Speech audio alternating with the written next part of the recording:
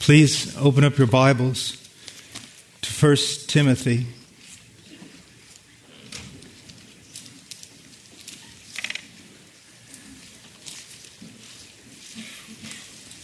Chapter 3.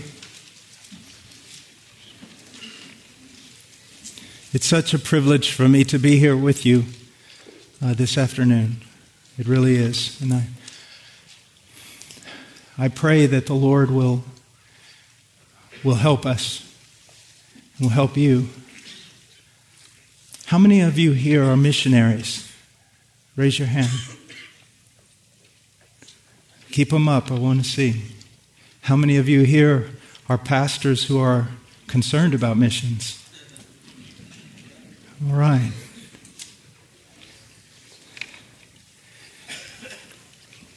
First Timothy 3, verse 14. I am writing these things to you, hoping to come to you before long, but in case I am delayed, I write so that you will know how one ought to conduct himself in the household of God, which is the church of the living God, the pillar and support of the truth. By common confession, great is the mystery of godliness.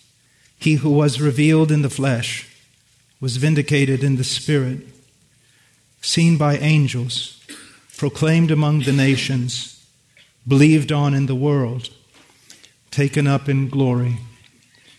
Let's go to the Lord in prayer.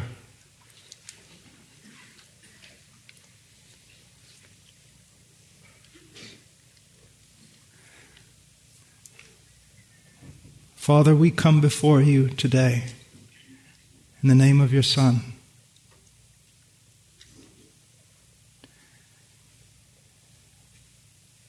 You know, O Lord, you know.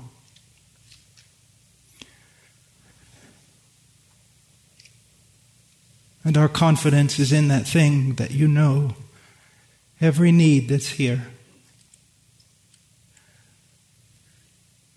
Lord, please help us. And help us in a way that we will know that we have been helped. You are a great God. And therefore, Lord, we expect great things from you.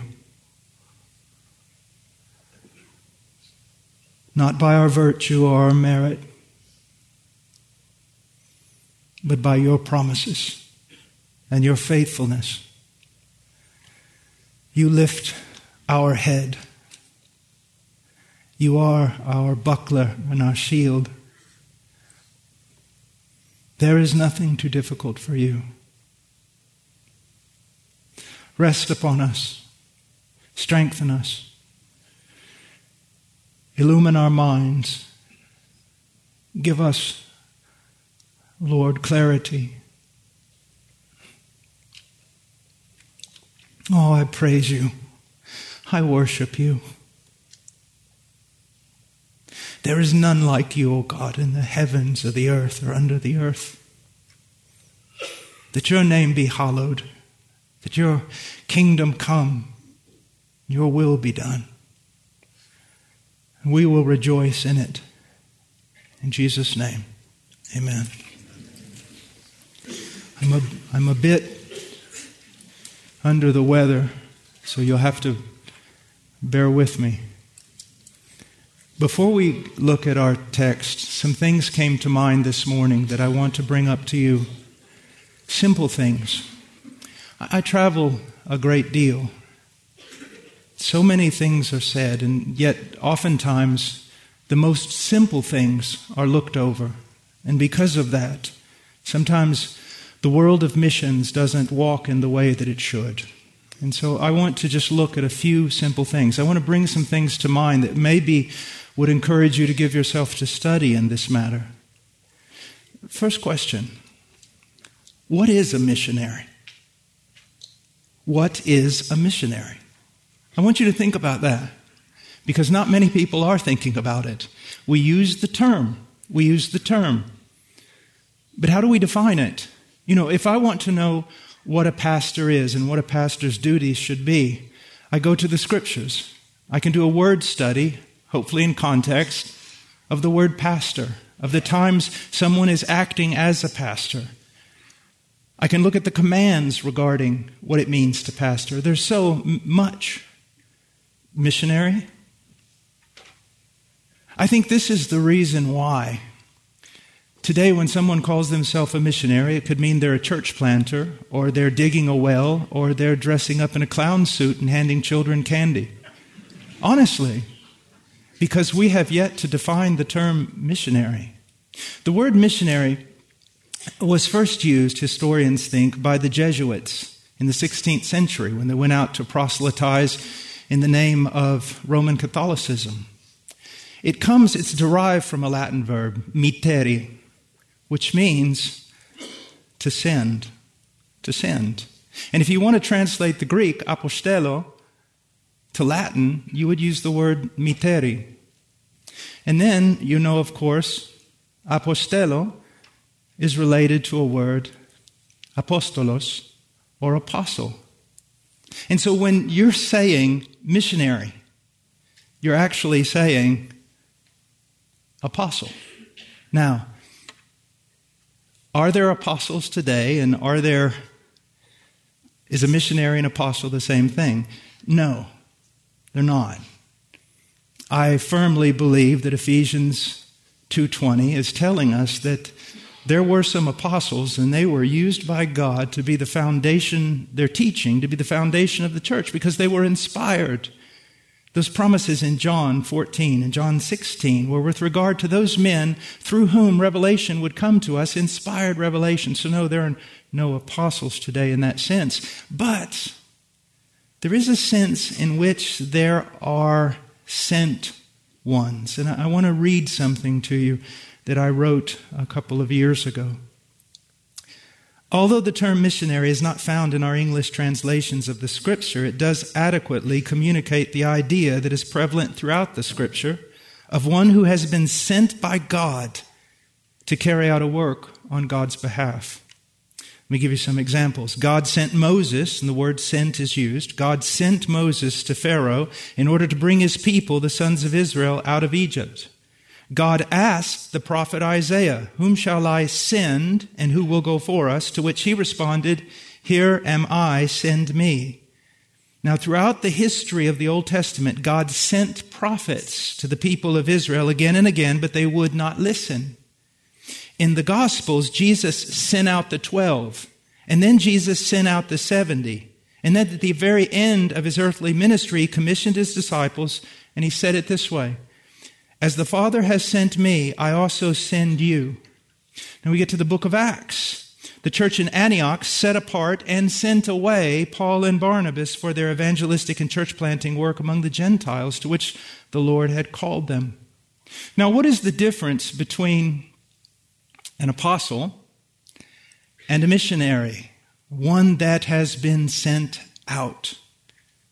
Well, it's this. First of all, the apostles, they were sent out by the authority of Jesus Christ himself. They were in his presence, and he sent them out. Even in the case of the Apostle Paul, he met Paul on the road to Damascus, and he commissioned Paul there. So those apostles were sent out by the authority of Christ. And in the case of the Apostle Paul, the resurrected, exalted Christ sent him to the field. Now, with regard to the missionary, he's sent out under the authority of a biblical, local church. Now, I really want to emphasize this. Mission agencies have no power to do this. It is the work of the local church. Now, also, the apostles, they received revelation directly from Jesus Christ through the work of the Holy Spirit. The missionary takes that revelation once and for all, handed down to the saints, without adding to it, without taking from it, takes that revelation and communicates it to the world. That's the difference. Now, I want us to look at something else. What is the relationship? What is the relationship between the missionary and the local church? I want you pastors to really think about this. Because I believe that it's not just an option or a suggestion. I believe it's one of the things it means to be a pastor. The biblical church that has biblical elders will not only be doing the work of evangelism, it will not only be expounding the scriptures and counseling and discipling, but biblical elders in a biblical church from the very beginning are also praying that God would bring to them faithful men and that they would be able to invest their lives in those faithful men until those faithful men become elder qualified themselves, either to stay and work in that local church or to be sent out in to another area. Now, I want you to go for just a moment we're going to jump around for just a moment to 2 Timothy.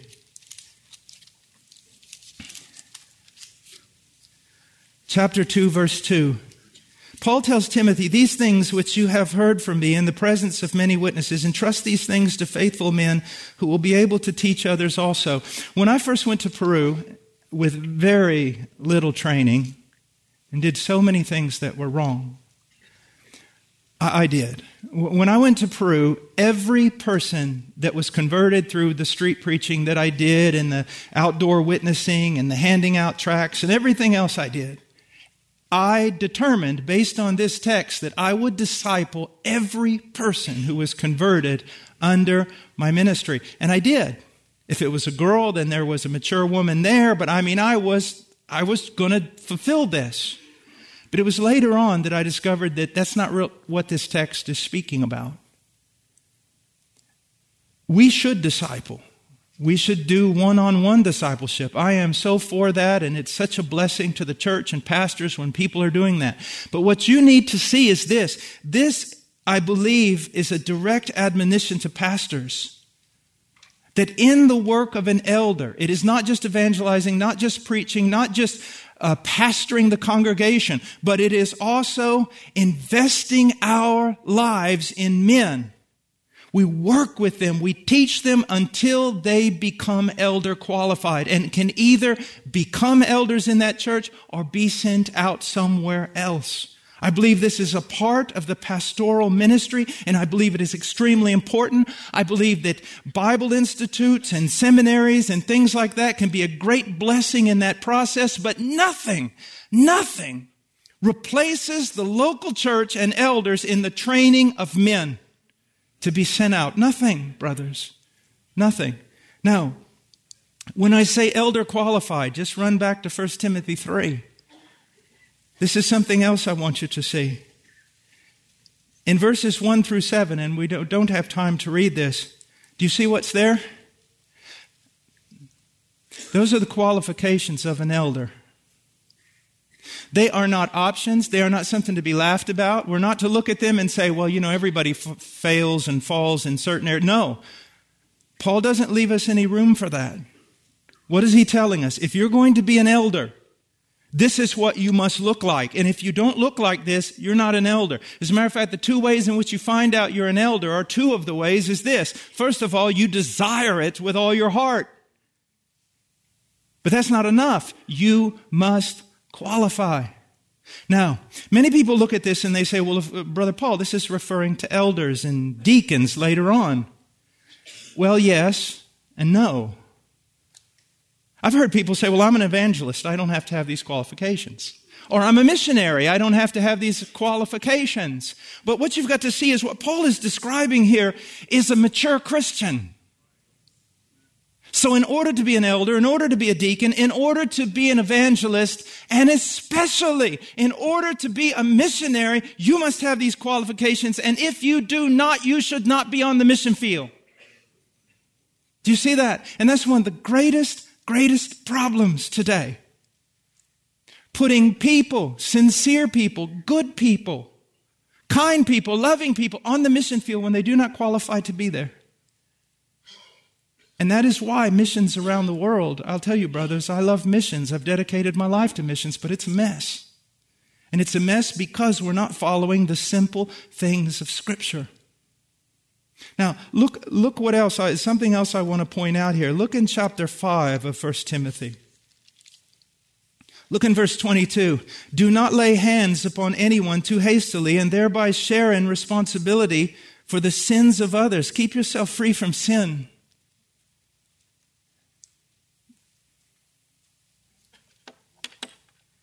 I pray, I really do, often, Lord, increase my fear of you.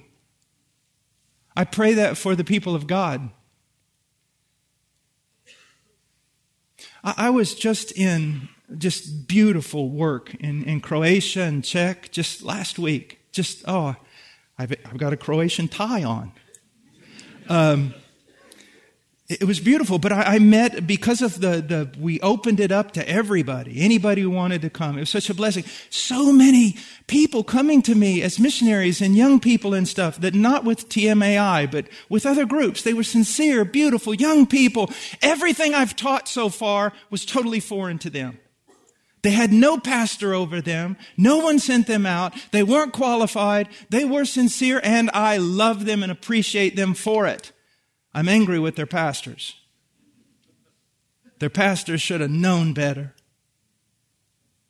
And that's why we got all kinds of, 20-year-old guys with backpacks and tivas on running around China, handing out tracts and writing all kinds of magnificent newsletters, but they don't have a clue of what they're really supposed to be doing.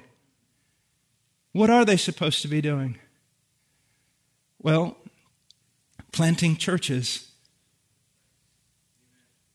And how can you plant a church? Listen to me.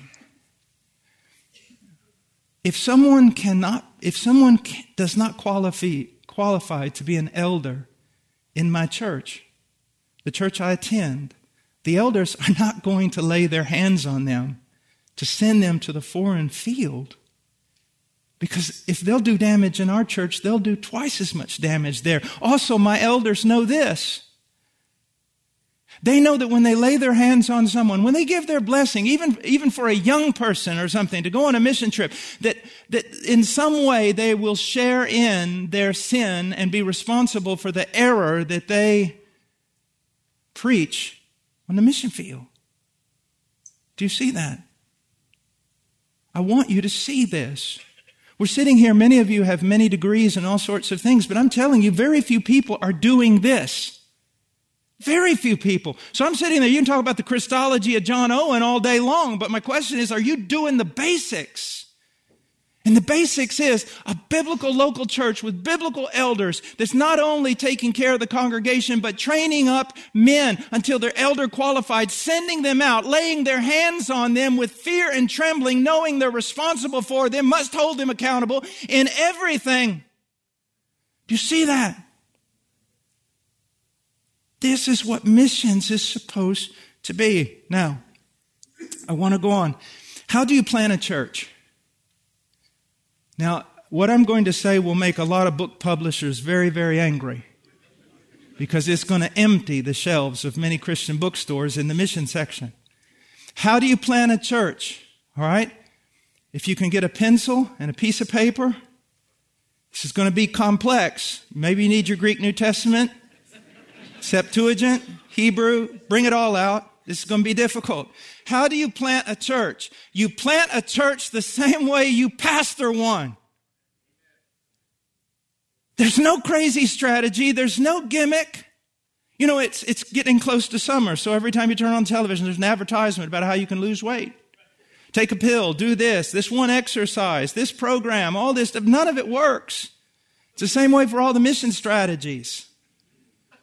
How do you plant a church? The same way you pastor one. It's just really hard. You go out to a people, and what do? You do the work of an evangelist. And when people are converted, what do? You pastor them.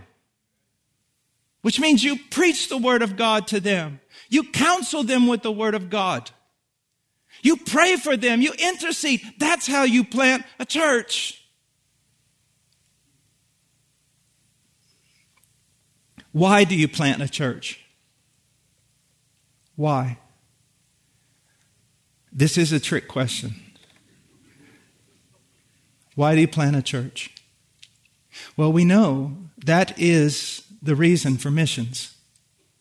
When I'm looking at one of the reasons why I love TMAI so much and everything they're doing, because when I look at missions, I'm asking only one question. Don't talk to me about baptisms. Don't talk to me about raised hands. Don't talk to me about all that. Talk to me about biblical, local churches being formed and nurtured and grown and multiplied.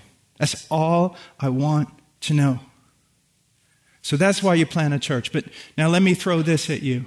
Whenever I'm with a group of missionaries, I'll always ask them, and I mean good people,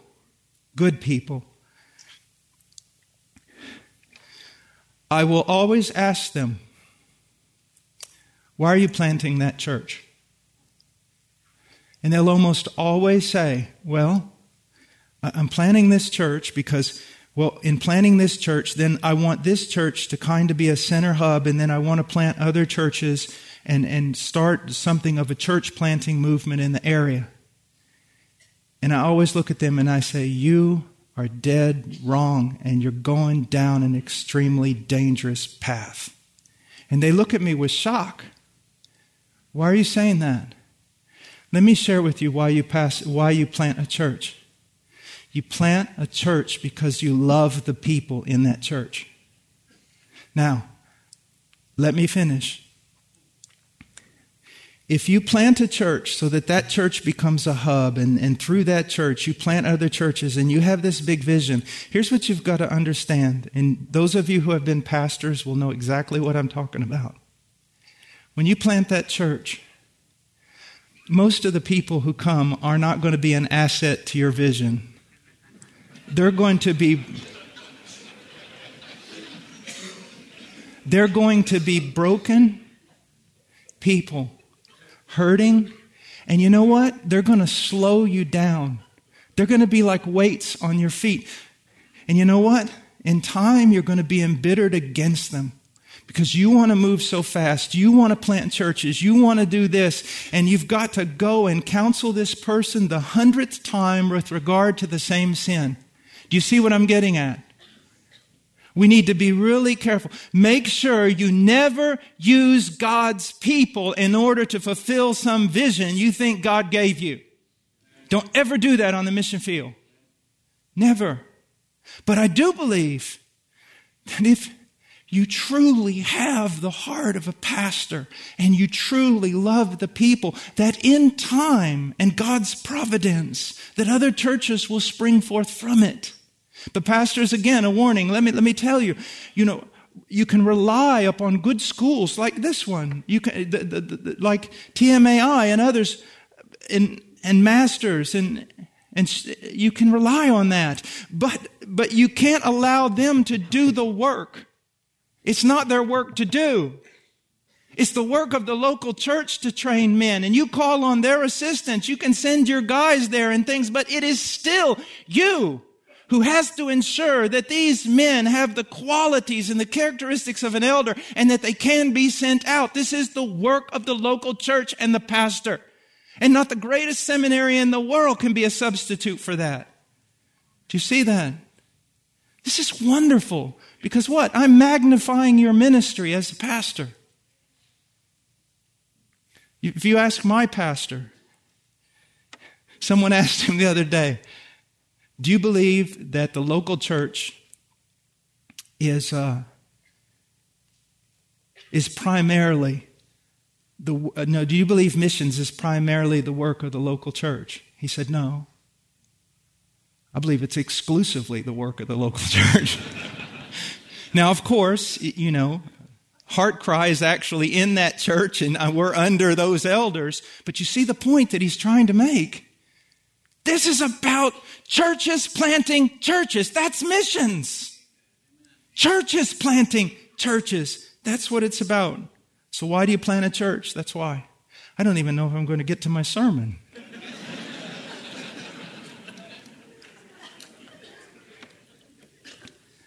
Now, another thing, and this is so important. What is the source of our strength? What are our tools? What are the weapons of our warfare? What are they? That's a really important question. How you answer it will determine everything about your life and ministry. Prayer and the Word of God. Prayer and the Word of God. Now, I'm being very Greek here. I'm putting prayer first. You know, for the most part, in the Greek language, if it comes first, it's being given priority. Why am I doing that? Well, first of all, it's because when I hear word and prayer, it's usually tag a little bit of prayer on the end of a lot of word. And that's no good. Another reason why I'm doing it is because the apostles did it. I want you to look for just a second. Let's go there. Oh my goodness. I'm in a ministry that's run by John MacArthur, and I'm doing a topical sermon. I am dead.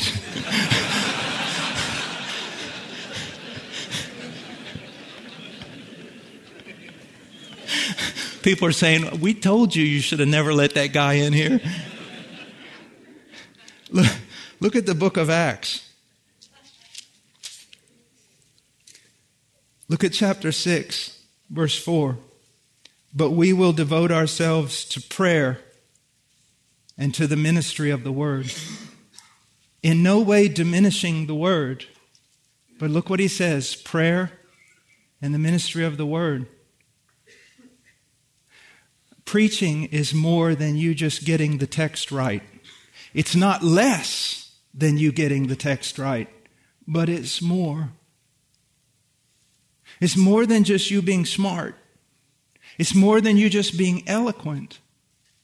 There is something beyond the human in preaching. There is something far beyond the human in all ministry. It is the work of God.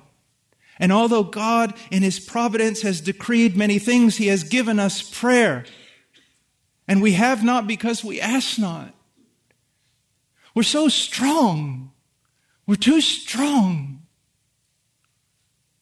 If we were only weaker, more needy, we would see more prayer and more of the power of God. Look, I'll prove it to you. Look in Mark chapter 1. Verse 35, in the early morning, while it was still dark, Jesus got up, left the house, and went away to a secluded place and was there praying. This is our Lord. This is God incarnate. I'm sure He went till past midnight healing. Virtue was going out of Him. He was tired. And yet, long before daybreak, as was His custom, He got up and He prayed. Look at that. He prayed. Go to Luke. Let's just run over there real quick. If I bit the bullet, I might as well go all the way. Luke chapter 5, look at verse 16. But Jesus Himself would often slip away to the wilderness and pray. Okay. You're all about exegeting the text, applying it properly. Apply that to our lives. When was the last time you slipped away to pray, to tarry, the night watch? When you can't sleep at night and the Lord prods you. Tarrying. This is our Lord. He's our example. Look at 6:12. It was at this time that He went off to the mountain to pray, and He spent the whole night in prayer to God. Major decisions. When was the last time we did this? Major conflicts in the church, major problems. When was the last time we said, I'll fight this, and I know just where to do it? On my knees, alone, prayer closet. We'll win this battle. You see, what you've got to understand, man, nothing is impossible for God. And the more you trust in the arm of the flesh, the less you will see the power of God. And it's more than just being smart.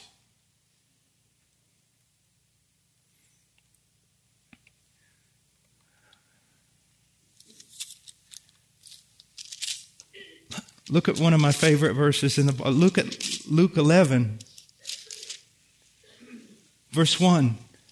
It happened that while Jesus was praying in a certain place, after he had finished, one of his disciples said to him, Lord, teach us to pray, just as John also taught his disciples. Are you a great expositor? Have young men gathered around you and say, oh, teach me to exposit the word of God like you do? If so, wonderful. Praise God. Has anyone ever come up to you and say it after hearing you pray and say, teach me to pray like you pray? Missions is impossible, men. It is impossible. I am the weakest of men, but it is impossible even for the strongest of men. But nothing is impossible for Him. And when we learn to tarry, when we dwell with Him, when we sit with Him, when we cry out to Him, when we bother Him, when we will not give Him rest, then is when you see the power of God. The power of God. But it wasn't just prayer. It was the Word. It was the Word. Your weapon is the Word. Go back to 1 Timothy. Look at chapter 4, verse 6. In pointing out these things to the brethren, you will be a good servant of Christ Jesus, constantly nourished on the words of the faith. And then he goes on and he says, and of the sound doctrine which you have been following. You know, it's one of the most amazing things. My doctor tells me, he says, you got to sleep more. I can't. I say, I don't have time to sleep. He goes, do you have time to die? Because if you don't start sleeping, you're going to die. That marathon runners and things will sleep 15 hours before they run. That Olympic lifters and power lifters, they eat 6 meals a day. Their meals are more important than their workout. Do you know that?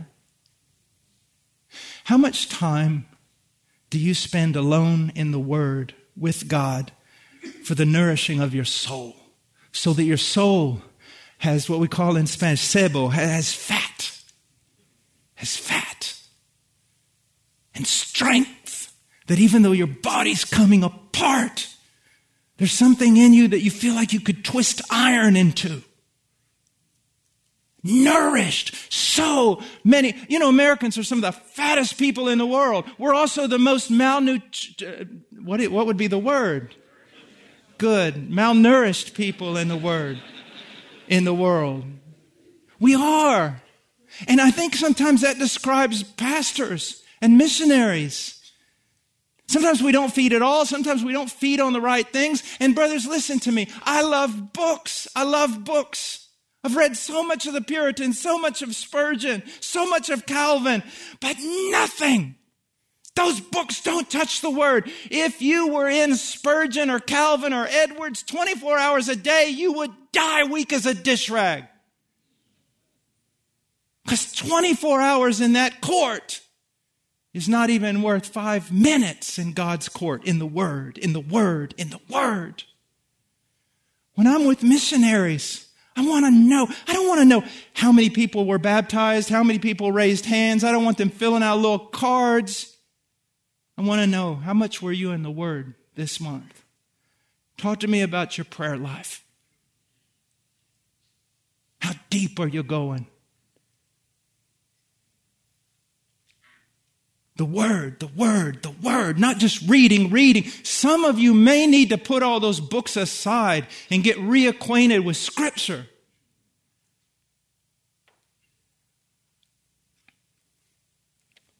The Word. Now, look here. Look at this. Go back to Acts.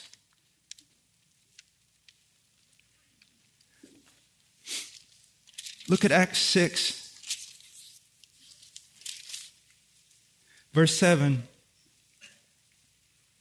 The word of God kept on spreading, and the number of the disciples continued to increase greatly in Jerusalem, and a great many of the priests were becoming obedient to the faith. Look at what it says. The word of God kept on spreading. Do you see that? Now go to 12:24 and look there. But the word of God continued to grow and be multiplied. The word of God continued to grow and be multiplied. Now look at chapter 13 and look at verse 48. When the Gentiles heard this, they began rejoicing and glorifying the word of the Lord. Give that verse to some liberal when he says you give too much praise to the word, too much emphasis on the word. When the Gentiles heard this, they began rejoicing and glorifying the word of the Lord. And as many had been appointed to eternal life believed. And the word of the Lord was being spread through the whole region. And then finally, 19, verse 20. Look at what it says. So the word of the Lord was growing mightily and prevailing. Brothers, you see what's going on here? We don't need all that other stuff. You don't need all the gimmicks and gizmos. You have everything you need. You have audience with the living God who hears and sees and delights in answering the prayers of his people. And you have the word of God that is powerful. You see that? You need nothing else. You give me one man with bent and bloody knees, with a worn-out Bible, who preaches only, "Thus saith the Lord," and I'll take him over 1,000 others. I love it because I'm a simple man. My brain doesn't work very well. I love this simplicity. I only have to do two things: devote myself to prayer and the Word of God, the studying of it for the nourishment of my soul, and the preaching of it for the salvation of nations. And nothing is impossible. Nothing. Nothing. Nothing is impossible. Absolutely nothing. Now let's go to our text, 1 Timothy chapter 3.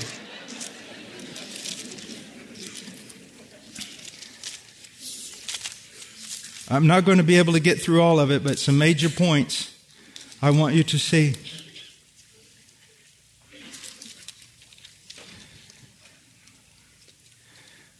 I want us to look at something. We're all about church planting and pastoring. And pastor, let me tell you this. Keep this phrase in your mind for the rest of your life. It'll be very helpful to you. Flip-flop. The phrase flip-flop will be very helpful for you. Because when Christ comes back, everything is going to flip-flop. It is. Some of you have labored biblically, sincerely, prayerfully. And in your own eyes, you would say it doesn't really look like much. You don't worry about that. You keep being a steward who submits to the Word of God, and on that day you will be honored above kings and many well-known preachers. God doesn't judge things the way we judge them. The guy on the podium isn't always his favorite. Philosophical question: why would God plant his most beautiful rose in a forest through which no man or angel would ever walk? How could he get glory from that? He gets glory from it because he sees it every day and delights in it. He delights when he goes in and he knows your thoughts and he sees that they're pure. On the night watch, when you can't sleep and you're thinking meditations in his word, he delights in you. Be very careful how we think. But let's look. I want us to see something. The owner of the church. The owner of the church. Now, if you look here in our text in 1 Timothy 3, he says in verse 15, "But in case I am delayed, I write so that you will know how one ought to conduct himself in the household of God, which is the church of the living God, the pillar and support of the truth." Now, Paul is doing something very Hebrew here. He's piling one term upon another, one designation, one phrase upon another. When a Jew wants to emphasize something, that's what he does. Holy, holy, holy. Paul tells us that this is the household of God, the church of the living God. He's trying to remind us all of something. This church is His. It is His. I'll just read a text for you quickly. Just listen. Acts 20:28. Be on guard. Paul is speaking to the elders at the church of Ephesus. Be on guard for yourselves and for all the flock, among which the Holy Spirit has made you overseers to shepherd the church of God, which is purchased with His own blood. Look here. The best we are stewards, overseers, stewards. The church belongs to God. And He gained that church for Himself at the most costly price. Do you understand me? Tread very lightly in the church. Lash yourself down to Scripture, steward, because you were never commanded, it was never given to you to be clever, to adapt, to change what God has ordained. It has been given to you to obey the book, and that is it. We all need to be reminded of that. Now, I want you to look at something. He calls it the household of God. It's this Hebrew idea of Adon, the Hebrew idea of one being master, owner, head, sovereign of his own home. And in the church, that local church that you pastor, or missionary, that local church that you're seeking to plant, never forget this. His house, His rules. His house, His rules. Not your rules, not what you think is right in your own eyes, not some clever man who wrote a clever book about how he was so clever in planting a church that grew to 5,000 in a day. No. There's only one book you need for church planting. It's called the Scriptures. It's His house. Now, I hope that I'm a hospitable person. If you can ever make it up the logging road to my cabin, you're welcome. But when you come into my house, you must keep your place. I don't care who you are. It's my house. It's my rules. You don't rearrange things. You don't order things. You do not tell my wife what to do. You do not. It's my house. It's my house. It's God's house. It's God's house. I say that over and over because I hope that the Spirit of God will increase the fear of God in your heart. That as stewards, the church is God's precious thing. The church is God's precious thing, and as a steward, it is only ours to obey what is written and be very careful how we tread. Now, I also want you to look at something. When it says that it is the household of God, it's not only speaking of God's sovereignty, but it is also speaking of God's intimacy and love for the church. That local church we're planting is His bride. Those people are His children. And we have been called to manage that. I want you to think about something. I want to give you a parable. A great king, powerful king, he loves his wife above everything he has. He loves his wife, but he's going to go on a long journey.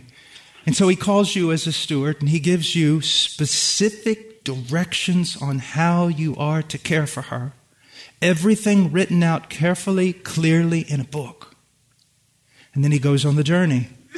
But after a while, what happens? You begin to notice that culture is changing. That, people are not so much, they're kind of getting away from the king. Their loyalty seems to be waning. They seem to have other interests. And you figure out that the problem is pretty much that his bride is just not fit for today. She's all too modest. Prudish, even. Puritan. I mean, her clothes are nice, but they're so simple. Elegant, but so plain. And you decide you've got to save the kingdom. And so you do a makeover on her. You take off her simple, beautiful white garment. And you dress her in a way that when you parade her, You put makeup on her in a way that when you parade her before carnal, lustful men, they will be attracted to her and they will run back into the kingdom. What do you think that king will do to that steward on the day he returns? What do you think? My dear friend, don't worry so much for the atheist or the murderer or the prostitute on the day of judgment. Concern yourself for those who call themselves pastors, missionaries, who would change the bride to make her attractive to carnal men so as to somehow draw them into the kingdom. And I submit to you, that's what a great portion of evangelicalism is doing today. And it's sickening, and it will bring the judgment of God like nothing you have ever seen. My wife often traveled with me in all kinds of places in Peru, in the jungles, in the mountains. But when I knew I was going into a red zone where the terrorists were, or a place where you really didn't know if you should trust the police, I didn't bring my wife. Never. She wanted to go. No. Here's the reason. They pull me off a bus, they slap me around, throw me against the bus, yell at me, scream at me, laugh at me, mock at me. Yeah, no problem. Been there, done that, got the t-shirt. Really don't care. But one of them lay one finger on my wife, and it's over. If I, being a simple man, redeemed but having still something of this unredeemed humanity in me, can love someone like that, then what kind of zeal does God have for His bride? What kind of zeal? What kind of love? I read the old men, the old churchmen, even the old Baptist and the old Presbyterian, and the way they looked at the local church. You see, it's really easy to love this big universal thing because the people don't have names. But the local church, how tenderly, how biblically we need to care for her. We need to be like, there was a guy, Haggai, in the book of Esther. He wasn't trying to make Esther beautiful to the world, to the kingdom, to only one person, the king. He sought out, he knew well, he was a wise steward. What does the king desire? Well, that is the very thing that I'm going to do. Paul was very similar. Listen to what Paul said. He said, "For I am jealous for you with a godly jealousy, for I betrothed you to one husband, so that to Christ I might present you as a pure virgin." Sometimes when someone tells me they're a music director, I'll always ask them this question. When you became a music director and you studied from Genesis to Revelation with regard to what kind of worship God wants, what did He show you? And most of them say, "Well, I never did that." And I say, "Have you ever read Leviticus 10 where God killed 2 music directors?" Brothers, do you see what I'm talking about? These are holy things. Uzzah was going to give God some help, and God showed His appreciation by striking him dead. Because he did not do according to what was written. And when we take care of the church, brothers, when we are to take care of the church, we cannot assume. We must test everything with Scripture. Now he goes on, he calls the church of the living God. Whenever you hear living God in the Bible, a fight's on. A fight is on. Usually between God and the false gods of this world. Man, it's amazing. When he says living God, it's like all of a sudden he just sticks his chest out. He's ready to go. And I believe Paul uses this on purpose here. But before we go to Paul's meaning, I want you to just listen to Jeremiah 10:10. I want you to know to whom the church belongs. The church belongs to, according to Jeremiah, the true God, the living God, and the everlasting King. At His wrath the earth quakes and the nations cannot endure His indignation. The church you pastor or missionary, the church you're planting, it belongs to this kind of God.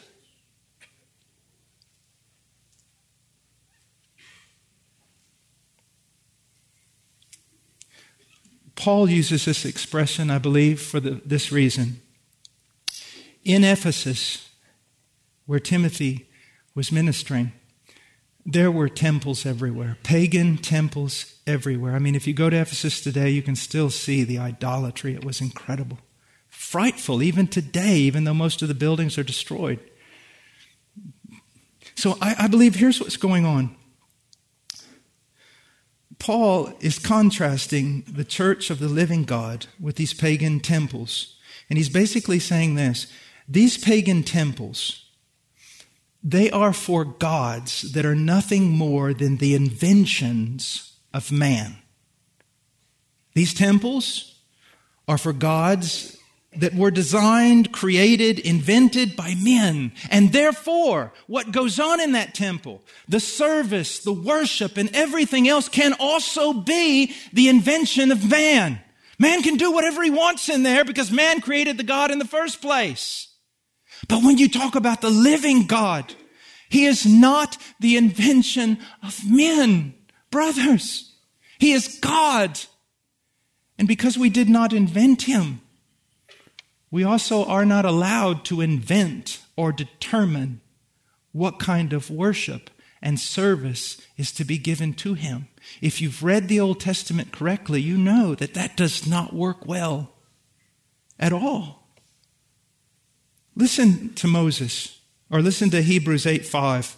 It says this: Moses was warned by God when he was about to erect the tabernacle. See, he says that you make all things according to the pattern which was shown you on the mountain. Moses was afraid. Now look what he says. That you make all things according to the pattern which was shown you on the mountain. See to it, he says. If God cared this much for a tabernacle, which was a type, which was a shadow, how much more does He care for your local church, or the little church that you're planting somewhere outside this country? And how careful must you be as a pastor, as a missionary, to hold on to sola scriptura. Now, I want to go on quickly. I want us to look for a moment at the character of the church. He calls it the pillar and support of the truth. Listen to what one of my favorite guys, get all his commentaries. He's one of my favorite, D. Edmund Hebert. He says this: this phrase, pillar and support of the truth, reminds us that the church holds up and supports the truth before the world and maintains the truth in opposition to all attacks upon it. If the church crumbles under the influence of the world, if the church does not proclaim truth, it will not be proclaimed. Calvin said this: she is called the pillar of truth because the office of administering doctrine which God hath placed in her hands is the only instrument of preserving the truth, that it may not perish from the remembrance of men.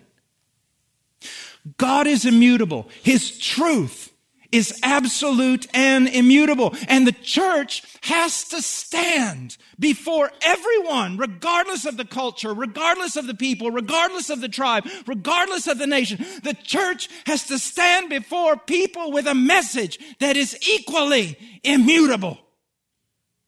The word of the living God. So many missionaries running around trying to be culturally sensitive when they ought to be trying to be biblically accurate. And that is the great difference, my dear friend. The great difference between the Reformation and Roman Catholicism. Roman Catholicism went to the nations, discovered what they were like, and adapted to them. The preaching of the Reformation came with the absolute, immutable truth of God and changed the culture. I have worked and do work in all kinds of cultures. I appreciate them. I work a lot with the Chinese. I love the Chinese culture. I work with Africa, Latin America.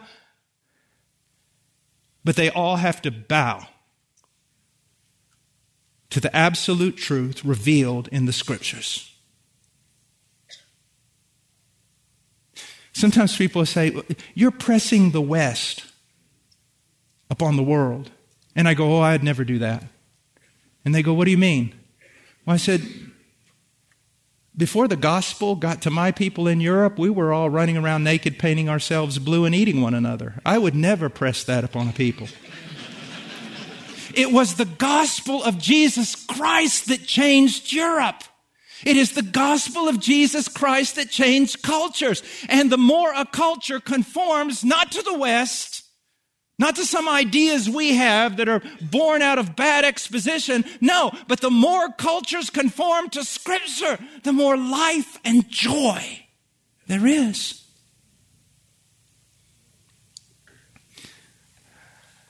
Now, let's get to the last part here. I think that verse 14 and 15 are so overlooked.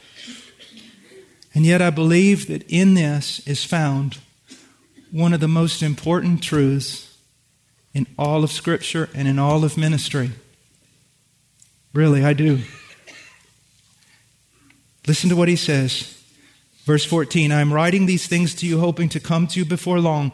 But in case I am delayed, I write, so that you will know how one ought to conduct himself in the household of God. Stuart, how can you know how to conduct yourself in the household of God? How can you know that what you're doing as a missionary or a pastor, how can you know that what you're doing is the will of God, bringing the blessing of God, and not the opposition of God? Only if you are doing what is written. What is written. Do you not realize I am 55. If I live 2 more years, I will have outlived my father. I will stand before God.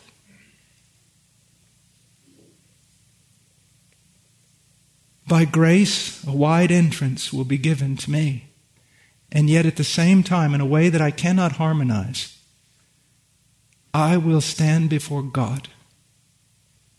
And a portion, at least a portion of my life will burn before my very eyes. If you have any sense of eternity that you've gained in prayer and reading the Word, what an amazing thought. It would be enough to drive a man crazy. If he didn't have a map, if he didn't have some instruction, if he couldn't hold on to some certainty about what he was supposed to do. But the fact of the matter is, we do have that map, that certainty, that book. It is called the Scriptures. Men, that you might increase in the fear of God in your ministries. And lash yourself down to Scripture, not only for the sake of the church, but for the sake of your own soul. For the sake of your own soul. How dare you, Stuart? How dare you conduct yourself with my bride in a way that was totally inappropriate? Well, I didn't know it was inappropriate. It's because you never tarried in my word. You never studied it like your life depended on it. Now you know that your life did depend upon it. Do you think I'm trying to scare you? I wish you would be scared. Because this is weighty. This is a deep thing. Look what Paul tells Timothy just in chapter 4, down in verse 16. Pay close attention to yourself and to your teaching, preserving these things. For as you do this, you will ensure salvation both for yourself and for those who hear you. Both for yourself and for those who hear you. Do you see that?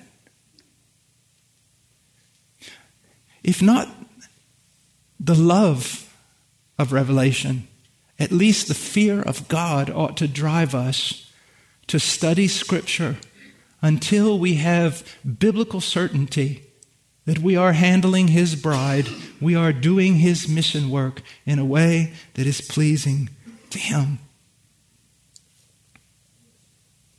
Now, I want to finish with one last thing. I want to talk about sola scriptura and the Reformation. The foundation stone of the Reformation was not a Calvinistic soteriology. It was not. What was? Sola scriptura. Sola scriptura. And it was from the study of Scripture that a sovereign grace soteriology came forth. But the foundation of everything was returning to the book. Returning to the book. We found a book in the temple. Returning to the book. Now, why do I bring that up? Sola scriptura and this idea of sovereign grace or Calvinistic soteriology. It's for this reason. Most people are introduced to the Reformation by first coming to the doctrines of grace.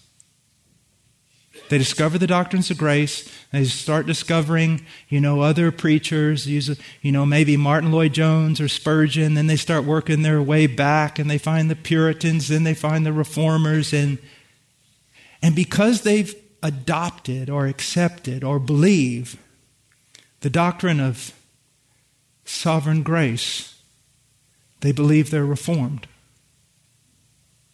But that's not true. If that's the only thing you hold on to, then you're not a child. You're not even a cousin or a nephew of the Reformation. I see this everywhere, especially among the young guys. I'm a Calvinist. I'm this. I'm that. But then I look at the way you're doing church. Look at the way you're doing family. Look at the way you live. Look at the things you watch. Look at all this. And I go, no, you don't understand the Reformation. The Reformation was this. It was about studying the Word of God because it is life, and taking everything the Word of God gives us and applying it to every aspect of life and faith and ministry. Do you see that? It is so very important. So very important. And I'll tell you, the area that gets looked over the most, by sovereign grace God, it's ecclesiology. It's not, you believe in the doctrines of grace, now you do church any way you want. The same Scripture that gave you these precious doctrines of salvation ought to lead every aspect of your church's life. And your family. And everything. Now let me end by asking you just a few questions. And I don't really like using the word reformed. I love the reformers, but I prefer to use the word just biblical. Biblical. I think they would get kind of angry if they knew how many times we use the word reformed. They're going, what are you guys talking about? We were just trying to get back to Scripture. Are we biblical in the gospel that we preach? Is the content biblical? The nature of God, the nature and fall of man, the great dilemma, how can God be just and the justifier of the wicked? The cross, the resurrection, are we preaching those things carefully? Our invitation to sinners. I go in, I see guys and they talk all this Reformation talk and sovereign grace talk, and I go in their libraries and they got all the right books and everything, but the way they deal with a sinner has nothing to do with Scripture. It's like they abandon all the Scripture and fall back into some methodology in dealing with souls. Are we reformed? Are we biblical in the way we deal with souls? The gospel we preach, is it a side note or is it central to everything in the church? Another question, does the gospel we preach lead to true piety or lawlessness, like so many are trying to put forth today? Does it lead you, the gospel you preach, does it lead your people to love the full counsel of God, all the Scripture, everything that is written? Our personal devotion, is it reformed? Is it biblical? The diligence of Calvin, Jonathan Edwards, Ryle, Owen in their studies, would we be able to converse with them regarding such diligence? Our devotional life. You may read Brainerd and Robert Murray McShane, but do you live them?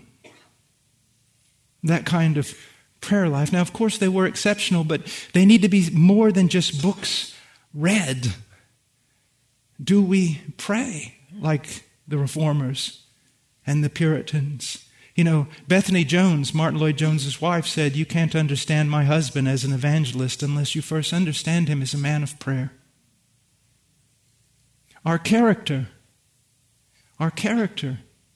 You know the thing I would describe missionaries and pastors? Busy. Let me fill you in on something. God doesn't need you, but He does desire that you obey Him. This is not about whoever's busiest wins. This is about obedience to what is written. Are you investing in your character? You know, maybe the elders laid their hands on you because you did at that time have those qualifications. Have you fallen from those qualifications because you've neglected the Word? Brother, you're only as spiritual as your devotional time today. Let's say that this is a busy week and I'm really sick. So I say yesterday, I go to my friends and go, "Guys, give me like a 10-hour period of time." "Why, what are you going to do, Brother Paul?" "I'm going to eat for 10 hours so that I won't have to eat the rest of the week." Well, I'm going to get sick, but the next day I'm going to be hungry again.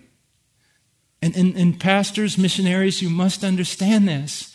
Every day at His doorstep, every day in His Word. We're no good. We're no good to anyone unless we are with Him, nourished with Him, empowered by Him. Are you working on your character? Are you seeking to be more like Christ? Because we're not just to be proclaimers, we're to be examples. Our homes. Missionary, your home. Pastor, your home. Are you reformed in your home?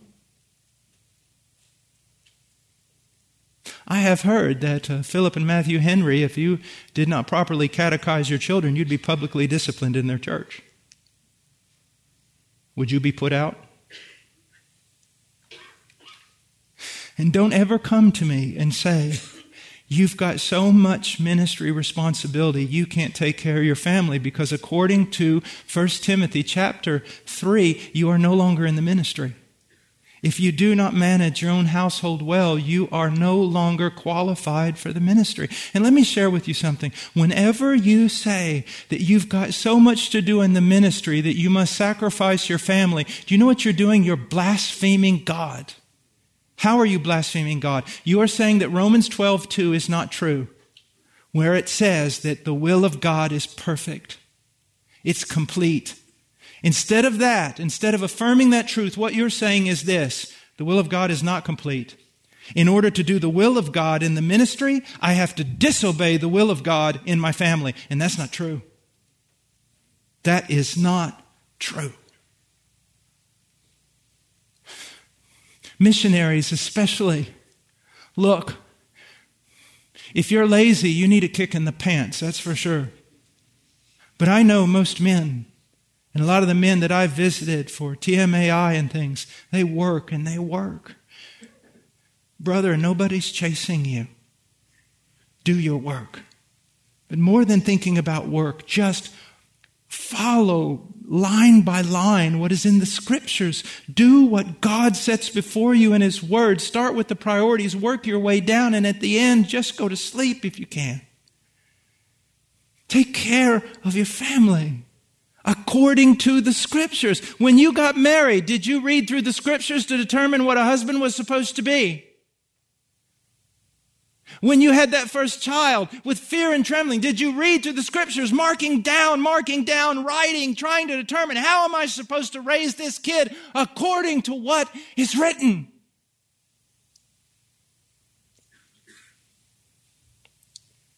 In our churches, Our leadership, our organization, our ministry strategy, all of it must come forth from Scripture. That doesn't mean that we study Scripture and forget about church history. No.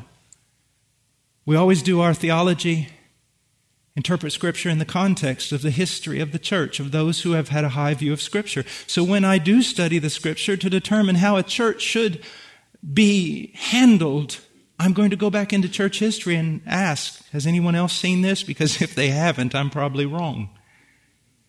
But I must diligently study the Scriptures to determine how should church be. Let me give you an example. One example. I know I'm going too long, but I'm already in trouble. I know I'm going too long, but let me give you an example. Now, I am all for Sunday school and things like that, okay? So don't spread the rumor I'm not. I like young people and, okay? Because I know how stories get exaggerated. Let's say I'm the new pastor in your church, and I come there and I say, just real quick, I said, men, I have a question.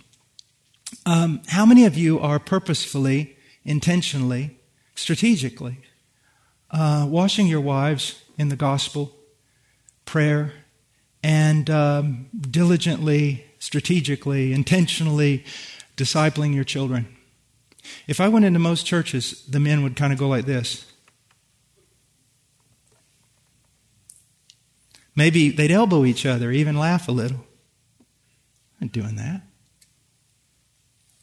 Okay, as the new pastor, all women's groups are now canceled. The youth group is canceled. The children's church is canceled. And all Sunday school is canceled indefinitely. What are the men going to do now? They're going to stand up screaming and say, "Crucify him." Aren't they? They're going to spread it all throughout town. This man hates women, hates children, hates Sunday school. He's against children being taught. Everything. They are literally going to crucify me. But right before they nail me to a tree, do you know what I'm going to tell them? You hypocrites. You annul the commandments of God with your traditions. Now again, I am all for the church getting involved in the training of children, women, youth, everything. My point is this: it was never commanded in Scripture, but it was commanded for you, sir, to take care of that woman God gave you and to disciple those children that God gave you. That was commanded, and I can take you from the Old Testament to the New Testament and prove it. We will say so often, we're a biblical church, when in fact what we're doing is we're helping the men be disobedient to God's commands. Now, again, I want your children training and everything to be far better than ever. I'm just saying, men, be careful when you say, "Yeah, I'm biblical. Our church is biblical." You may actually be helping people disobey God. Now, I could go on with 100 other examples, and I just gave that one because, well, I want you to see. Not that I have some axe to grind. I don't, about children's ministries. Wonderful. I'm just trying to show you that so easily we can say, "Oh yeah, we're biblical. We're right there." When actually we haven't really looked at every aspect of our life and ministry and see if it conforms to Scripture. Now, it is a lifelong journey. That's the reason for the phrase "semper reformanda." It's a lifelong journey. No one's there. Paul in Philippians said he had not yet got there. But the one thing he did is the one thing we should do, and that is strive for it. Brothers, I have said so little. I just want you to see so much that the church belongs to God, that it's to be cared for according to this book, that if you can't draw it, I'm going to sound like the regulative principle now. If you cannot draw what you're doing from a specific command or a specific example or something that can be rationally deduced from the Scriptures, you're moving into Pandora's box, and you open that thing, it's going to bring forth a world of hurt. Lash yourself down to Scripture. If you're a missionary, lash yourself down to Scripture and prayer, Scripture and prayer, Scripture and prayer. Well, God bless you. God bless you.